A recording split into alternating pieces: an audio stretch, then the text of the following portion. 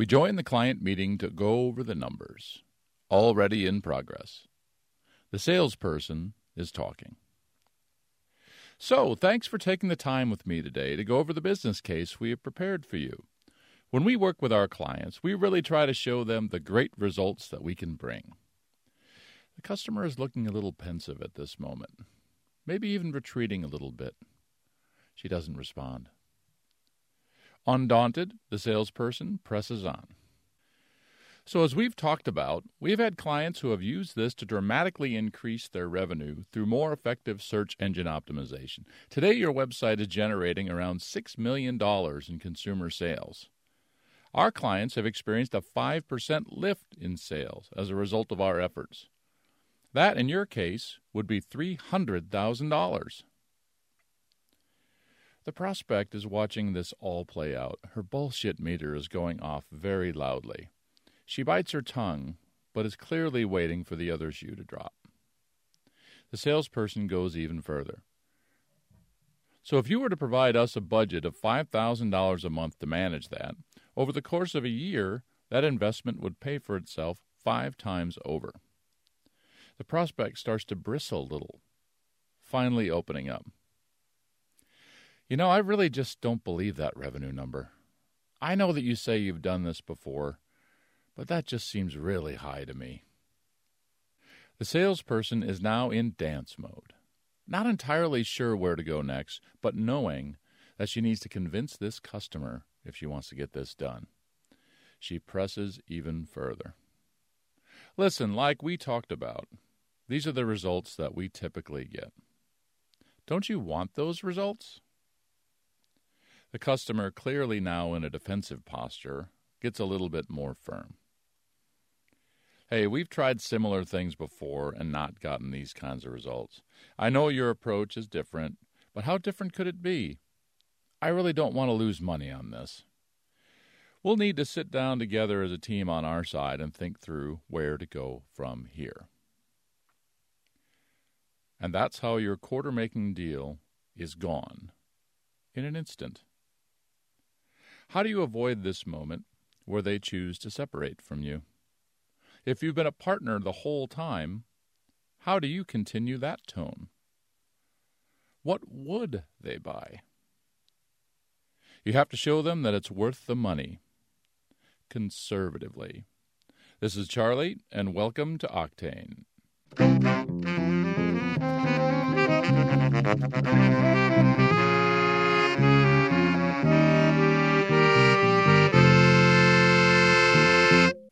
Welcome to episode 2 of the second season of Octane. In this episode, we will explore the financial puzzle and how to show someone in black and white terms that it's worth the money. Along the way, we will also explore together how to do this in such a way that does not sacrifice the emotional puzzle as well. Before we dive in, here's another word from our featured nonprofit, the Jeremiah Program. Hello everyone, my name is Ezra Kenyanya. I am a volunteer manager at Jeremiah Program. Jeremiah Program is a non-profit organization that serves single mothers and their children. We provide safe and affordable housing, college and career track, early childhood education, life skills and empowerment classes, and lastly, we offer a supportive community. Jeremiah Program started 20 years ago and has since grown across several states, and we have a total of 8 campuses. Stay tuned. We'll be back on air to tell you more about Jeremiah Program. So let's first talk about how different buyers buy. Crossing the Chasm by Jeffrey Moore is generally considered the definitive book on how markets form, and it provides a bit of a recipe on how buyers change as your products and services mature in their life cycle. If you've not read it, I highly recommend it. Even though some of the technology references are a bit outdated, the principles that ground it are tried and true. I have included a slimmed-down representation of the chasm diagram for your reference on Patreon. You can find it at www.patreon.com/chackerson. It is an attachment to the post on Patreon for Season 2, Episode 2. Jeffrey Moore goes way deeper than this in the book, but here's the basic concept. The early adopters buy very differently than the majority of the market, where all the money is. Early adopters typically want to get the advantage before anyone else. The majority buyers usually wait until the early adopters sift through the market and make it safe to buy. When selling to a company, you have to consider the primary motivations of why ownership makes investments, which is exactly what you're asking them to do in either money or time. It is for either greed or fear. This is not a 100% black and white division, but generally I think of it as follows. Early adopters want to hear about the giant advantage you will give them. It will propel them ahead of their competitors that don't have it yet. They tend to act more out of greed. The majority, who typically wait until it's safe, will feel significant pain from the innovations of those early adopters. Again, not 100% of the time, but generally, I think of them as acting out of fear. Now let's think again of the scenario we explored at the outset. Many times, as I work with companies who are disruptive in the early market, they have been recruiting early adopters with fairly aggressive claims on results. These visionary people want aggressive. It works. But the problem is that those visionaries are only about 5% of the market. When they start to run out, salespeople run headlong into buyers who do not think out of greed, but fear. Instead of best case thinking, they ask questions like, what's the worst case? Or, what's my downside? The way in which you present to the majority buyer is absolutely critical if you expect them to believe you. I envision that the scenario I walked through at the beginning is a very typical scenario if your company is trying to slingshot out of the chasm. So if you can't get aggressive to connect the dots with them, what do? You have to show them it's worth the money, conservatively. So how do you create the business case?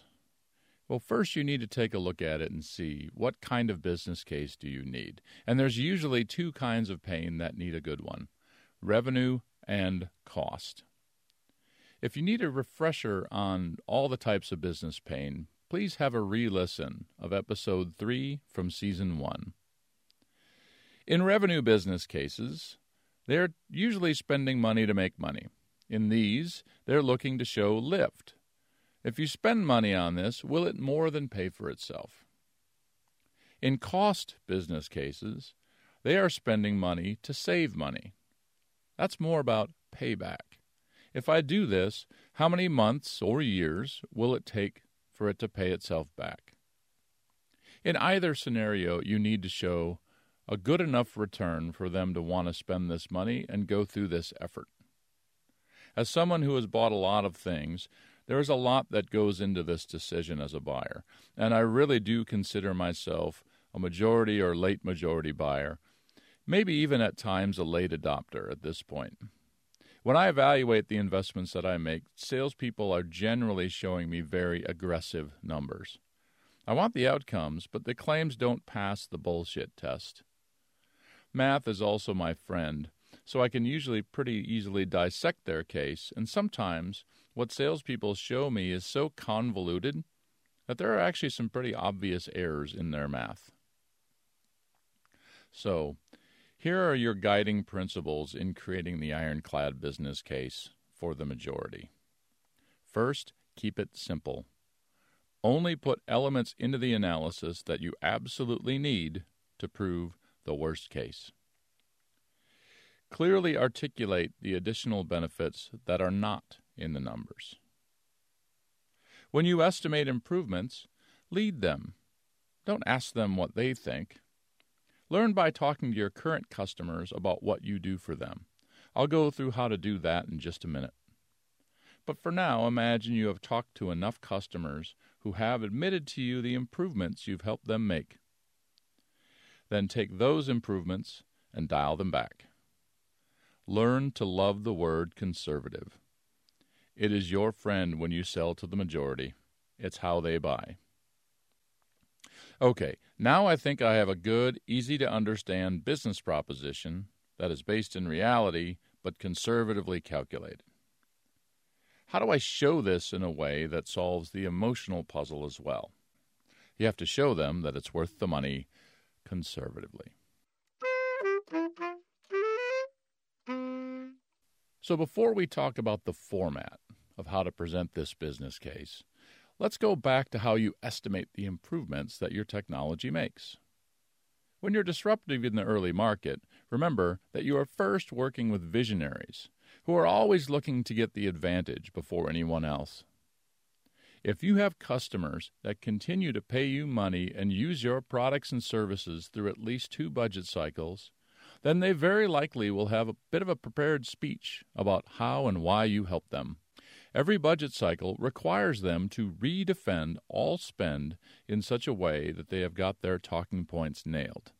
If for some reason they don't have them nailed, you'll actually help them by going through the following discussion. Find a few good customers that have been through a few budget cycles with you. You probably know intuitively which ones not to ask. It's also really helpful if the people you're talking to also knew the world before they bought from you as well. And keep in mind, the person who has to defend the budget cycle is typically the one who controls the budget. So you're probably going to be talking to power at some level to be able to figure out what you do for them. And when you do talk to the good ones, and I recommend that you do this in person, ask them wide open questions. Simple ones like, what do we do for you? What was it like before we worked together, and how has it changed? What important business metrics have we improved? For the good customers, I think you'll be surprised as to how readily available this information is if you ask. Especially power. Some customers treat every conversation as a negotiation, and I wouldn't talk to them. But a good percentage of them will be simply open to talking about this with you, especially if you ask in a very partnership tone. Salespeople are often terrified to ask these questions because they fear the customers will go down a bad path. The good customers will want to talk to you in this way. And you're going to know who those people are. By engaging in this way, you will also change the nature of the relationship from being customer-vendor to much more of a partnership. Now imagine you have these answers. Not only do you have an ability to build a business case for others, you will also have all the awesome raw materials to build great customer reference stories in the format of Season 1, Episode 2.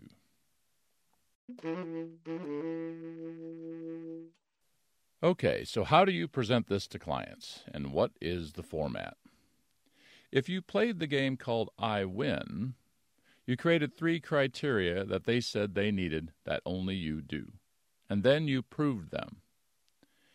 At the end of that proof presentation from Episode 7 of Season 1, there is a section called Financial Review.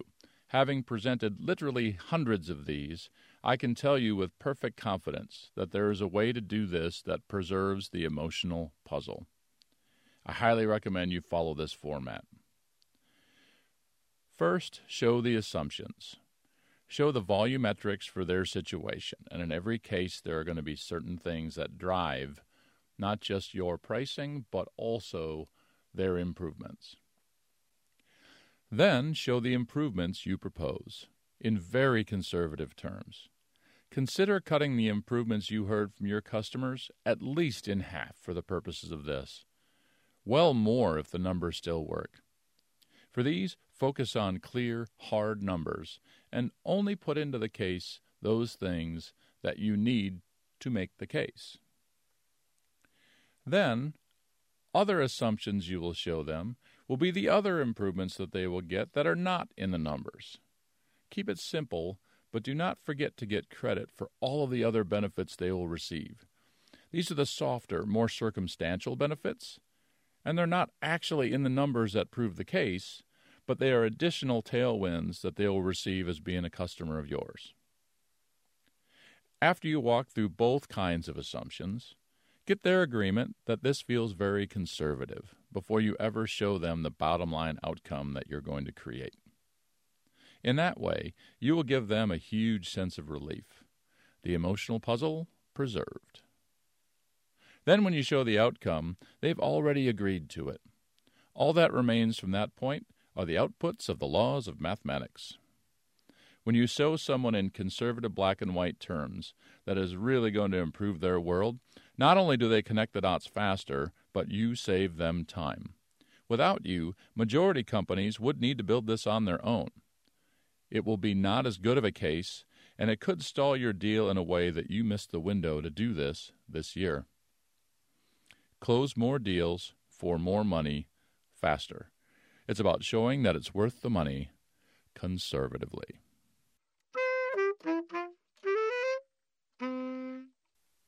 That's it for this month. Thank you so much for listening. Before we close the podcast, here's another message from our featured nonprofit, the Jeremiah Program. The goal of Jeremiah is to help move families from poverty to prosperity and help break the cycle of intergenerational poverty. And we do this by providing the necessary support that they need to overcome the barriers that they face. Starting with the intake process, the families go through the empowerment class. This helps them to start envisioning and reimagining their potential. Once they complete the empowerment classes, they become eligible to move to the campus, where they are provided with housing and their children become eligible to be enrolled in the Child Development Center. While leaving a Jeremiah program, the moms are also given life skills training, which covers various topics such as financial literacy, career development, health and wellness, and many more topics. These programs will not be possible without the support of volunteers. Annually, Jeremiah Minneapolis campus uses approximately 1,300 volunteers who give a total of over 12,000 hours. To learn more about Jeremiah program and how you can help, visit jeremiahprogram.org. There you will see the many ways you can volunteer and how you can support our work in the quest to help break the cycle of poverty. The results are clear. After graduation, the average starting salary of our moms is approximately $44,000 a year. The program is working, and we look forward to your support.